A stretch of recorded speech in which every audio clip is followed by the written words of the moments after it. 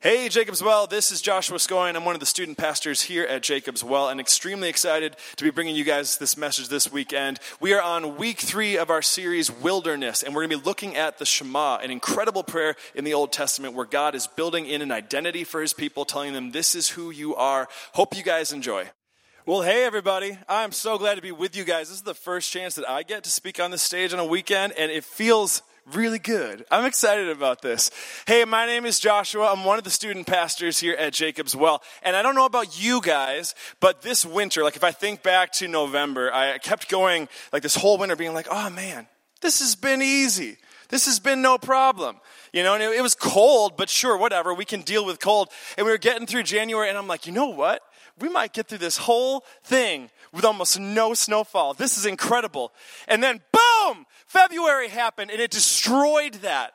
And I was looking back on my life, I don't think I have ever seen in my entire life this much snowfall at one time. Yet we choose to live here. I don't know. My theory is that Wisconsin hates us. I'm not completely sure, but it seems to be the case. Hey, I want to thank you guys for coming out, those of you guys that braved the weather to be here tonight. And I know I don't know if you guys have all heard this, but we canceled services for tomorrow morning already, which feels super bizarre, which means that some of you guys are listening right now at home. And so everybody that's at home, hi, thank you guys for listening. And what I think is super cool about this idea is there's probably people in houses all over the Chippewa Valley meeting together with their families, worshiping together. It's like we got little house churches all over the valley, and I love that picture. It's so awesome. Well, like I said, I'm one of the student pastors here, which means I get the privilege of hanging out with your kids a lot and getting to do crazy things. Like this last weekend, we went to camp, and we were at this thing. It's called Winter Retreat. It's for middle school students, so 6th grade, 7th grade, and 8th grade, which if you've never experienced a whole camp retreat with middle school students, it's crazy. It's crazy. We've joked about before, should we just hand deodorant out at the door? We haven't gotten there yet, but it's a real possibility, something that we should seriously consider. But we just got back from this camp, and it was awesome. You know, sometimes I go into these weekend retreats, and I always expect something cool. I always expect the kids to have fun. I always expect them to learn something. But I usually think, okay, it's a short period of time. What could really happen? And again, at this last camp, my mind was kind of blown by what God decided to do. We had a great camp speaker, and he was talking about identity the whole time. He started off by talking about the masks that we wear. I have my school mask, and I have my family mask, and I have my friend's mask. And sometimes we get confused which mask we're wearing at that time because we're constantly switching them out. And the kids latched on to this question, this question about who am I really at the core of me? Saturday night, he shared the gospel, and I heard from so many of the small group leaders and the cabin leaders who said, my small group was different. It changed. Our kids were they were so connected with us as leaders. They were connected with each other. They were asking really intense questions about Jesus. And I'm sitting there going okay. Awesome. We couldn't have planned that. We couldn't have manufactured that, especially with middle school students. Praise God. It's awesome. And I know about one of the boys' cabins that had a particularly powerful time where they got really vulnerable with each other and with their emotions, and it was just a beautiful thing. So with that, I just want to say thank you to you guys. We could not do these camps if it wasn't for our church. The kind of prayers, the kind of support. Some of you guys have helped do scholarships so that kids who don't have the funds can go to these things. You need to know that God is doing stuff. And he's changing hearts and he's changing lives. And it's a beautiful thing. So we so appreciate it. Well, hey, before we dive back into this series, let's just take a moment to pray and just to ask the Holy Spirit to do something cool. Lord, I thank you so much for who you are and the fact that you are here in this room with us right now. And Holy Spirit, I know you have a plan. You have desires for us to reach greater depths of relationship with you. Lord, I pray that this message would be one that would just encourage all of us to look at the Bible deeper, to crave to know more about you, that we wouldn't just pass through verses quickly, but we'd want to know what is the deep cultural context and the deep meaning and how can this impact my relationship with you. Holy Spirit, take over. I pray this in Jesus' name. Amen. So, we've been in this series called Wilderness. It's this place that the Israelite people were in after they left Egypt. Okay, they left Egypt and they are heading to this place. They're heading to the Promised Land, this place that they have been destined to go for, and they've been hoping and praying and so excited to be there. But they're in this waiting place, this in between where I was and where I'm going. It's the now and the not yet. And I think it's important for us to remember where they were, like as a people. Just imagine this for a second. They have been slaves for 400 years. That's crazy. And that's not something you just let go of easily. And now God has done this miracle where he set them free and he's leading them to this promised land. But the problem is they have no idea who they are. They have no clue. Over that last 400 years, their culture, their religion, and their history as a people has been stripped away from them. Over the last 400 years, their identity has been wrapped up in their suffering. They were worked like animals by harsh, abusive masters, and they were surrounded by the culture of Egypt. That's who they perceive themselves as. That's who they view themselves as lesser than, as not equal to the people around them, as slaves, and they are stuck in that mentality. And so the crazy thing is, God has done a miracle. He set them free. They're no longer slaves, but at the same time, they have no clue how to be free. This is a big deal. So last week, Paul gave a message on idols. All these man-made gods that we pour our time and our energy and our worship into. And we looked at the golden calf and how the Israelites tried to make this thing that they could worship to something that they could put their hope in. But what I loved about last week's message is we saw that they're not so different from us. That for all of human history, we've been doing this thing over and over and over again, where we've been trying, we were made to know God, to be with our Creator, to be with the one true God, but over and over we turn away from Him and we start worshiping these useless, empty things around us. I don't know about you guys, but that was a killer message last week. I was sitting there listening and I was like, oh, that's me.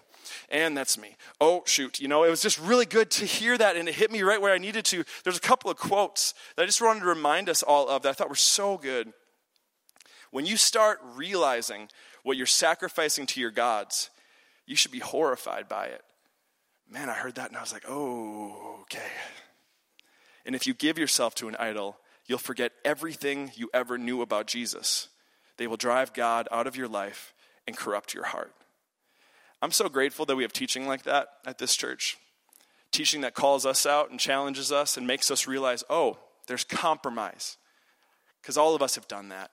So that's kind of where they were at. And this idea that the Israelites and us today would trade the life that can only be found in God for man-made things that could never, ever satisfy us. That's where we were. So today, we're going to flip that script. We're going to look at the opposite, because God gave the Israelites a prayer in the Old Testament. It's called the Shema, that would help them fight against this natural desire and urge inside of our hearts to wander away from God. This prayer, it's massively important to the Hebrew people. Okay, they would pray it every single morning and every single evening, over and over and over again, reminding themselves who they are.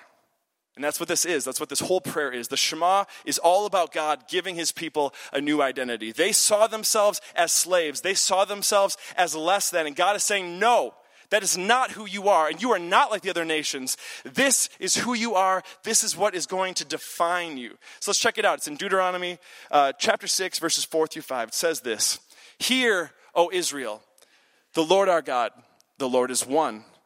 Love the Lord your God with all your heart, and with all your soul, and with all your strength. It's very short. It's 2 verses.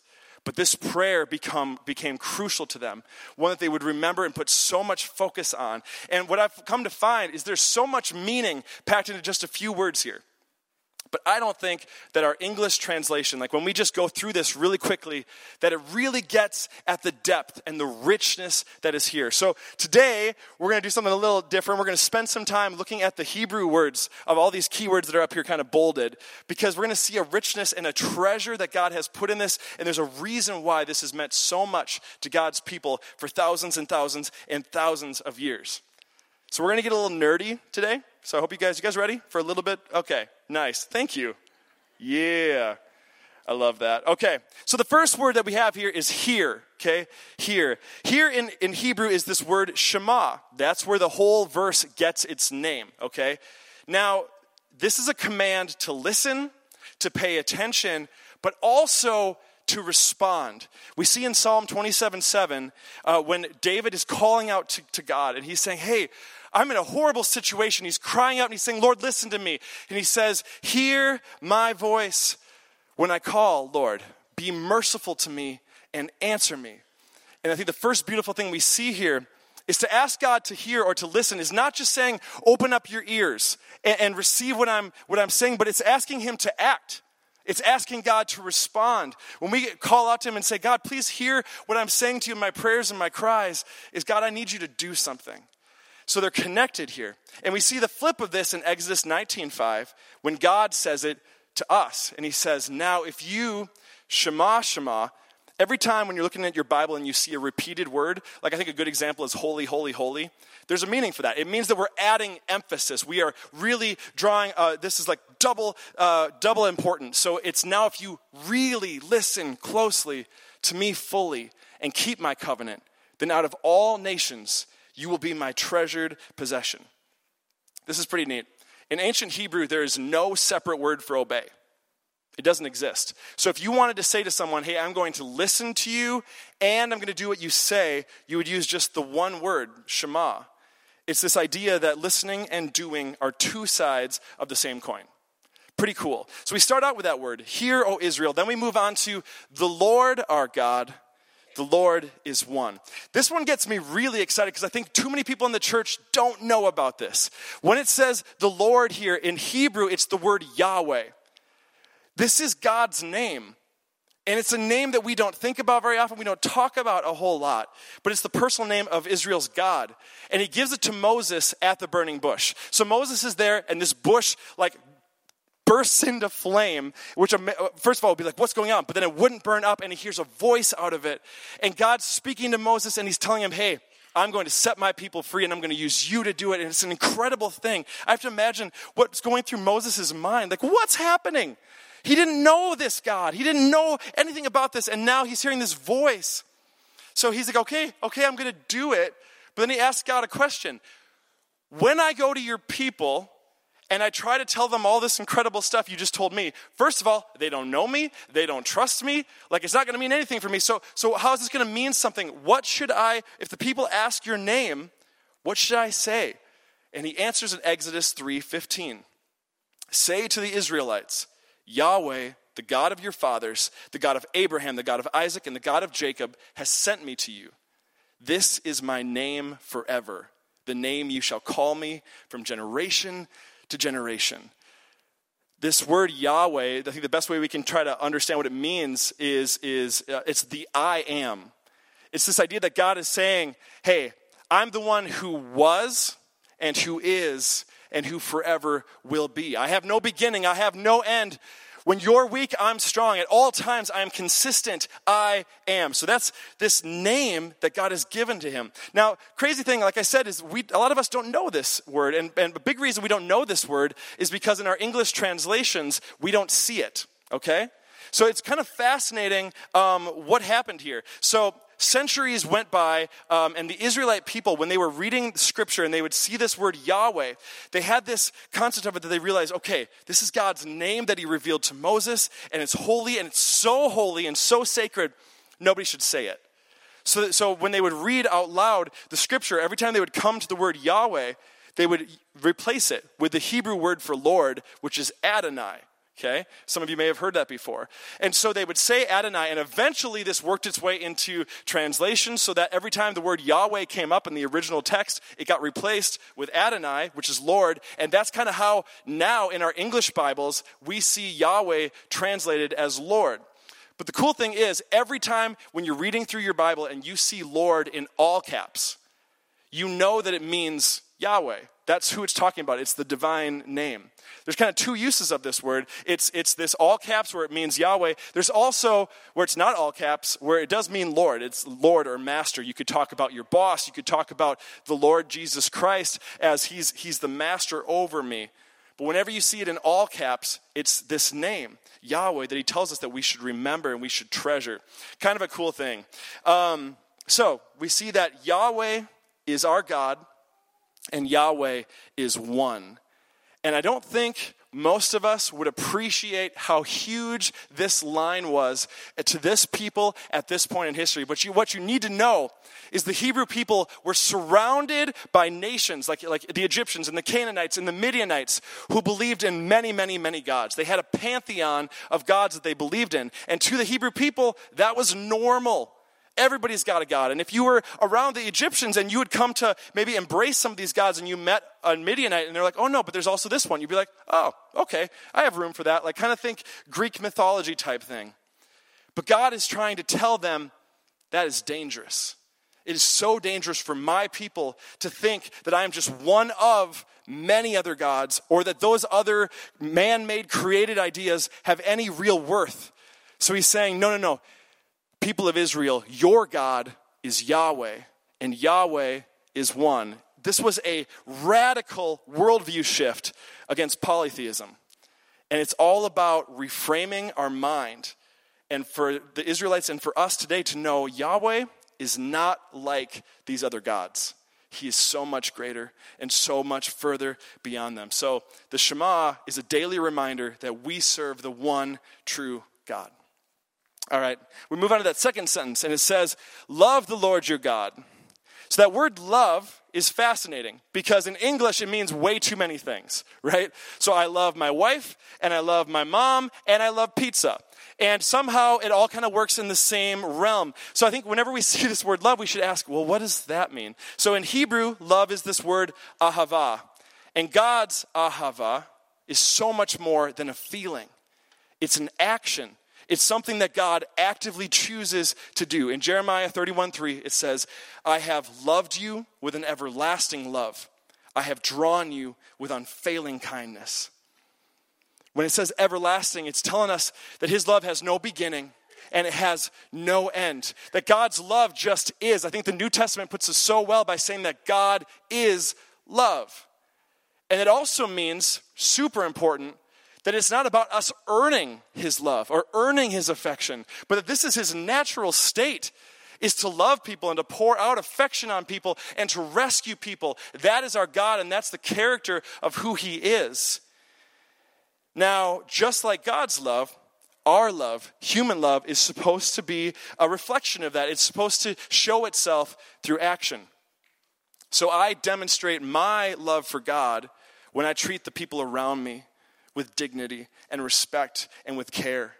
See, that's the kind of love we're talking about. Because we are so loved by God, how could we not help but share that same ahava with the people around us?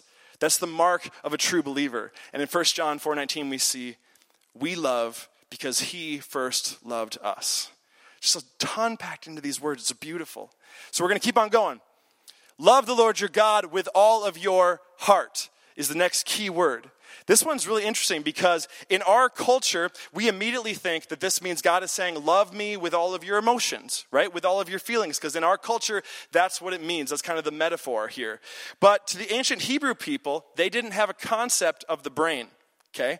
They didn't have a concept that intellectual activity happened in their mind. So when they imagined where all of intellectual activity was, it was centered in the heart. That's what they believed it was. So, for example, you know with your heart. Your heart is where you understand and make connections. In the book of Proverbs, it says that wisdom dwells or lives inside of the heart, and it's where we make our choices and pursue the desires of our heart. So it's a big word, and it includes a lot. It's our thoughts and our emotions, our desires, all of it is in our heart. I think a good way to think of it is in our culture, we would say, okay, love the Lord your God with all of your heart and with all of your mind, would kind of include these ideas that are here. But there's a huge problem. There's a huge problem with this because a major theme in the Bible is that the human heart is fundamentally broken. We see this in Jeremiah 17. The heart is deceitful above all things and desperately sick. Who can understand it? And the prophet Jeremiah had good reason for thinking this, because in his day, he watched a whole generation of people turn away from God and start to get won over by the nations around them and the religions around them. And the Israelite people started to sacrifice their children as acts of worship to these other gods, and they thought it was fine, like it was no big deal. They looked at the cultures around them and they thought, well, they're doing it, so it must be fine, it must be acceptable. The problem with humans is that we so easily let our convictions and our morals drift to whatever the culture around us says is okay. Good thing we don't do that anymore. This is at the core of the gospel. On our own, we are broken and we are helpless. And our only hope is for God to come in and transform us from the inside out. And that's why we see all these prophecies like Ezekiel 36:26, where he says, I will give you a new heart and put a new spirit in you.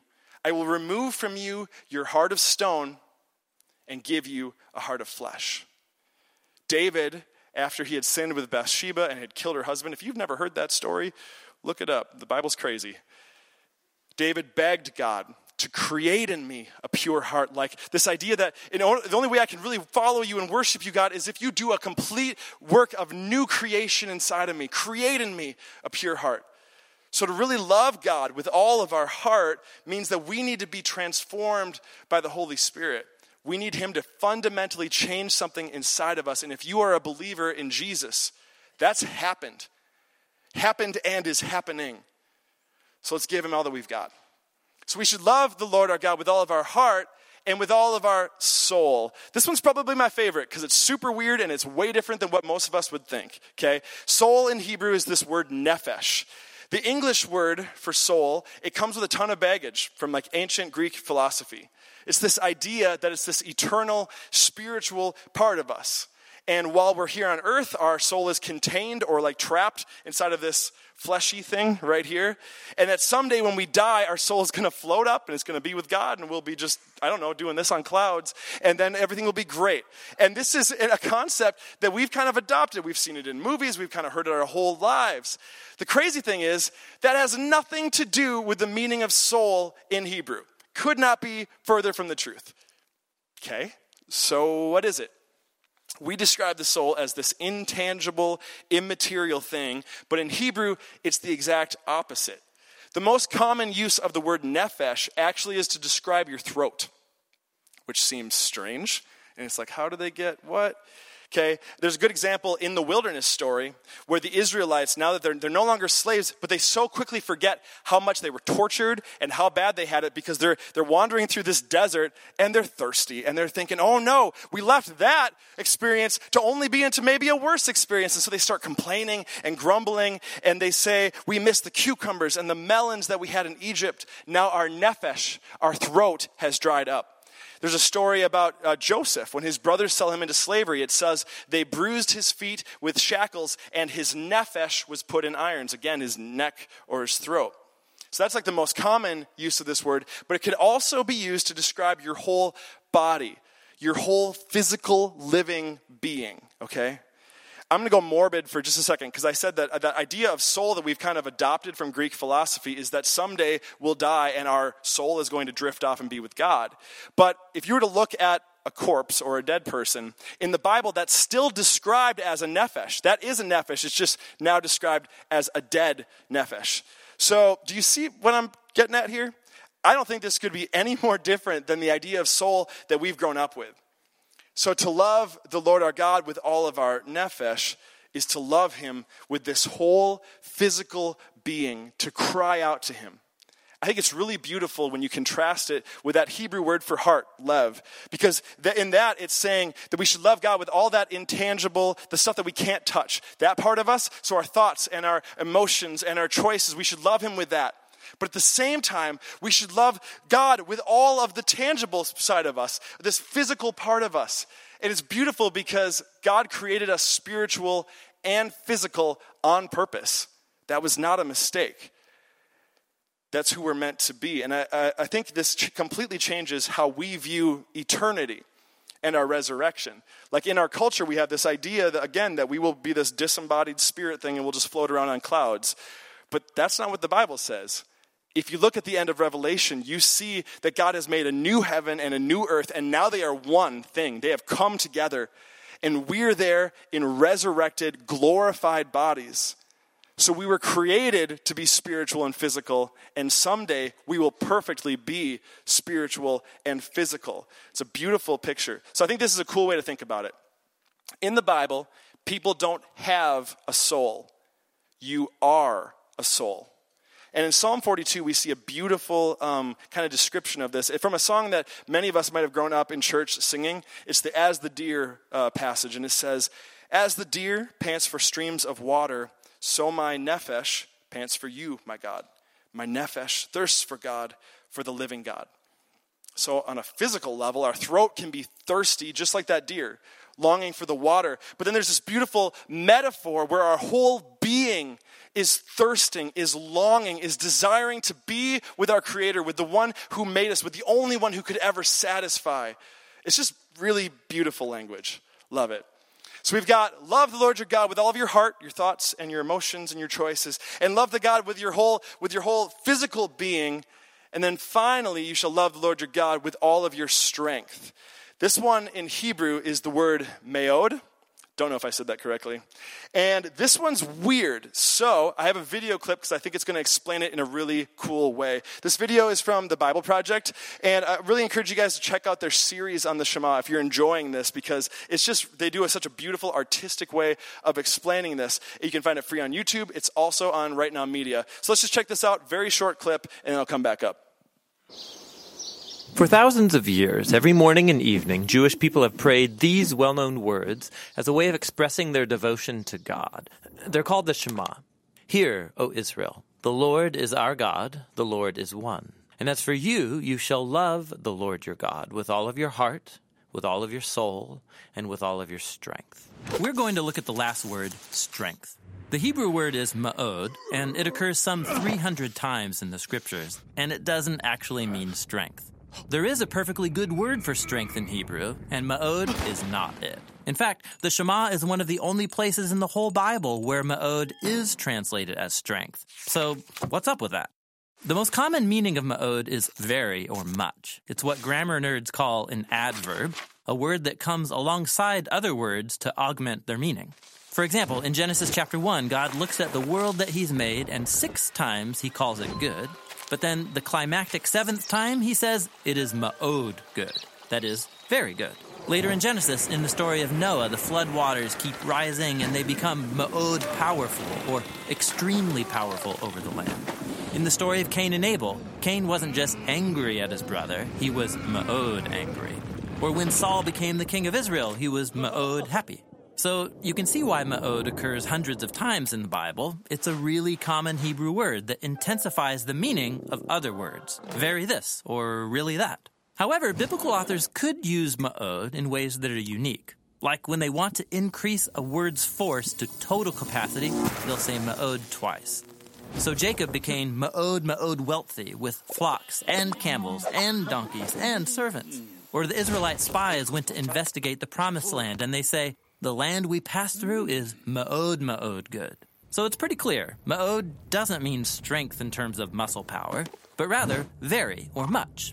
So let's come back to the Shema, where people are called to love God with all of their heart, that is their will and affections, and with all of their soul, that is their whole life and physical being, and with all of their ma'od, that is with all of their muchness. And while that sounds kind of funny, you also kind of get it.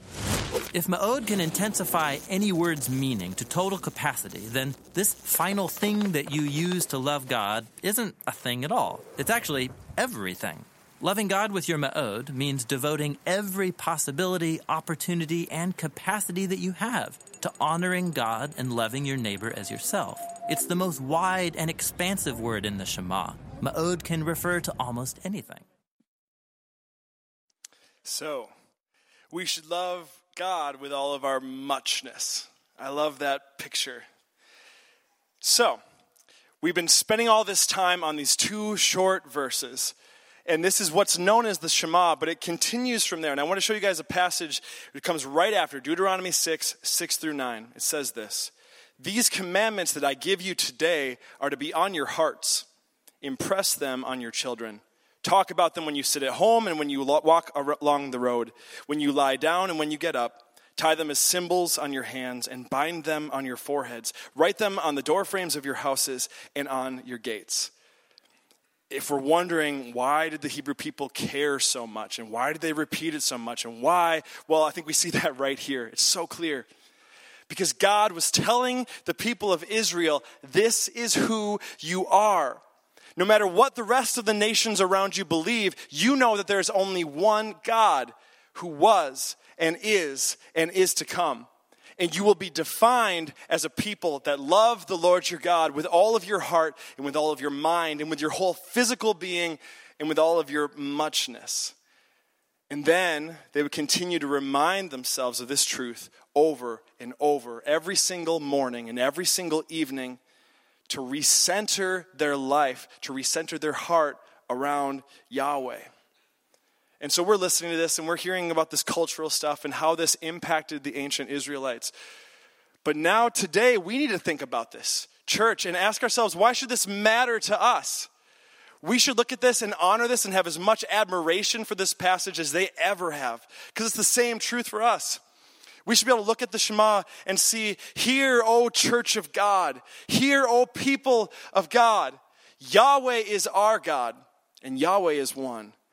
And we should love the Lord our God with all of our heart and with all of our thoughts and with all of our emotions and with all of this physical body that God gifted with us in the first place and with all of our muchness.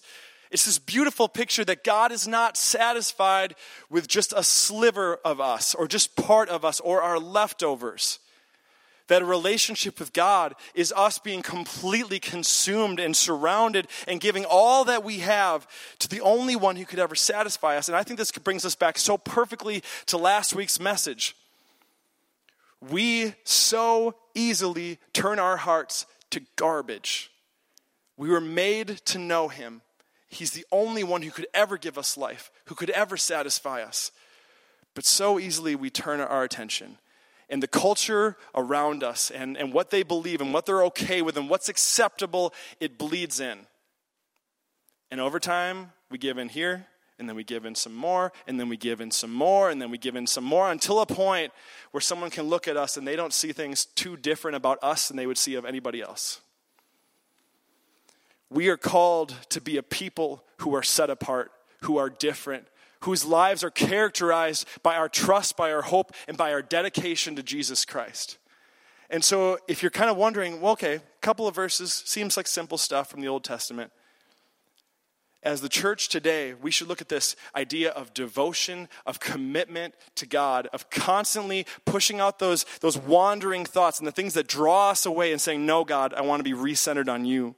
I want you to reframe my worldview. God, I want to be focused on who you are. Remind me, remind me, remind me. So with that, I want to talk about next steps. We're going to invite the worship team out right now. First one is really simple, okay? This week, say the Shema.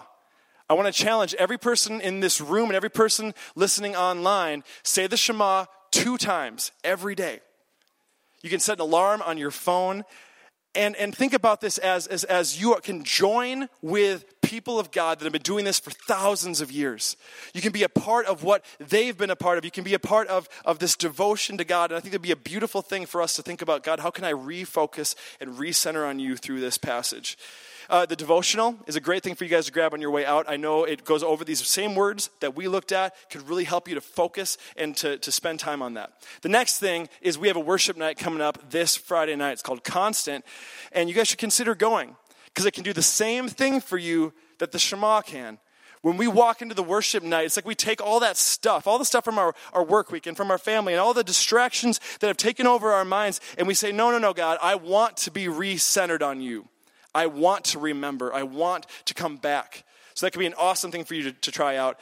And then finally, we have a baptism class coming up on Tuesday, April 9th. And this is a beautiful way for you to say, you know what? No. This character of an all-in person, of a person who wants their whole being to be about God, that's who I want to be. And so what baptism is, it's standing up in front of the entire church and saying, I have been transformed by Jesus, and now I want to represent him with my life. So if that's you and you're thinking, okay, I think the time's here, go to that class. It can be a beautiful opportunity for you. And it's going to be Easter Sunday. So what a cool time for us to celebrate together. All right, let's pray. Jesus, Lord, you are so good at all times and in every way. Lord, I pray that you would help us to have a greater appreciation for who you are and for the deep things that are in Scripture. Help us to hunger for you, God. Help us to long for greater depth of knowledge. And Lord, I pray this idea of us giving over all of us, not just part of us, but all of our thoughts and all of our emotions and all of our choices, and this very body that we've been gifted with, and all the energy and strength and power and muchness that you've built into us, Lord, help us to give that to you. We need you, God. We love you in Jesus' name. Amen.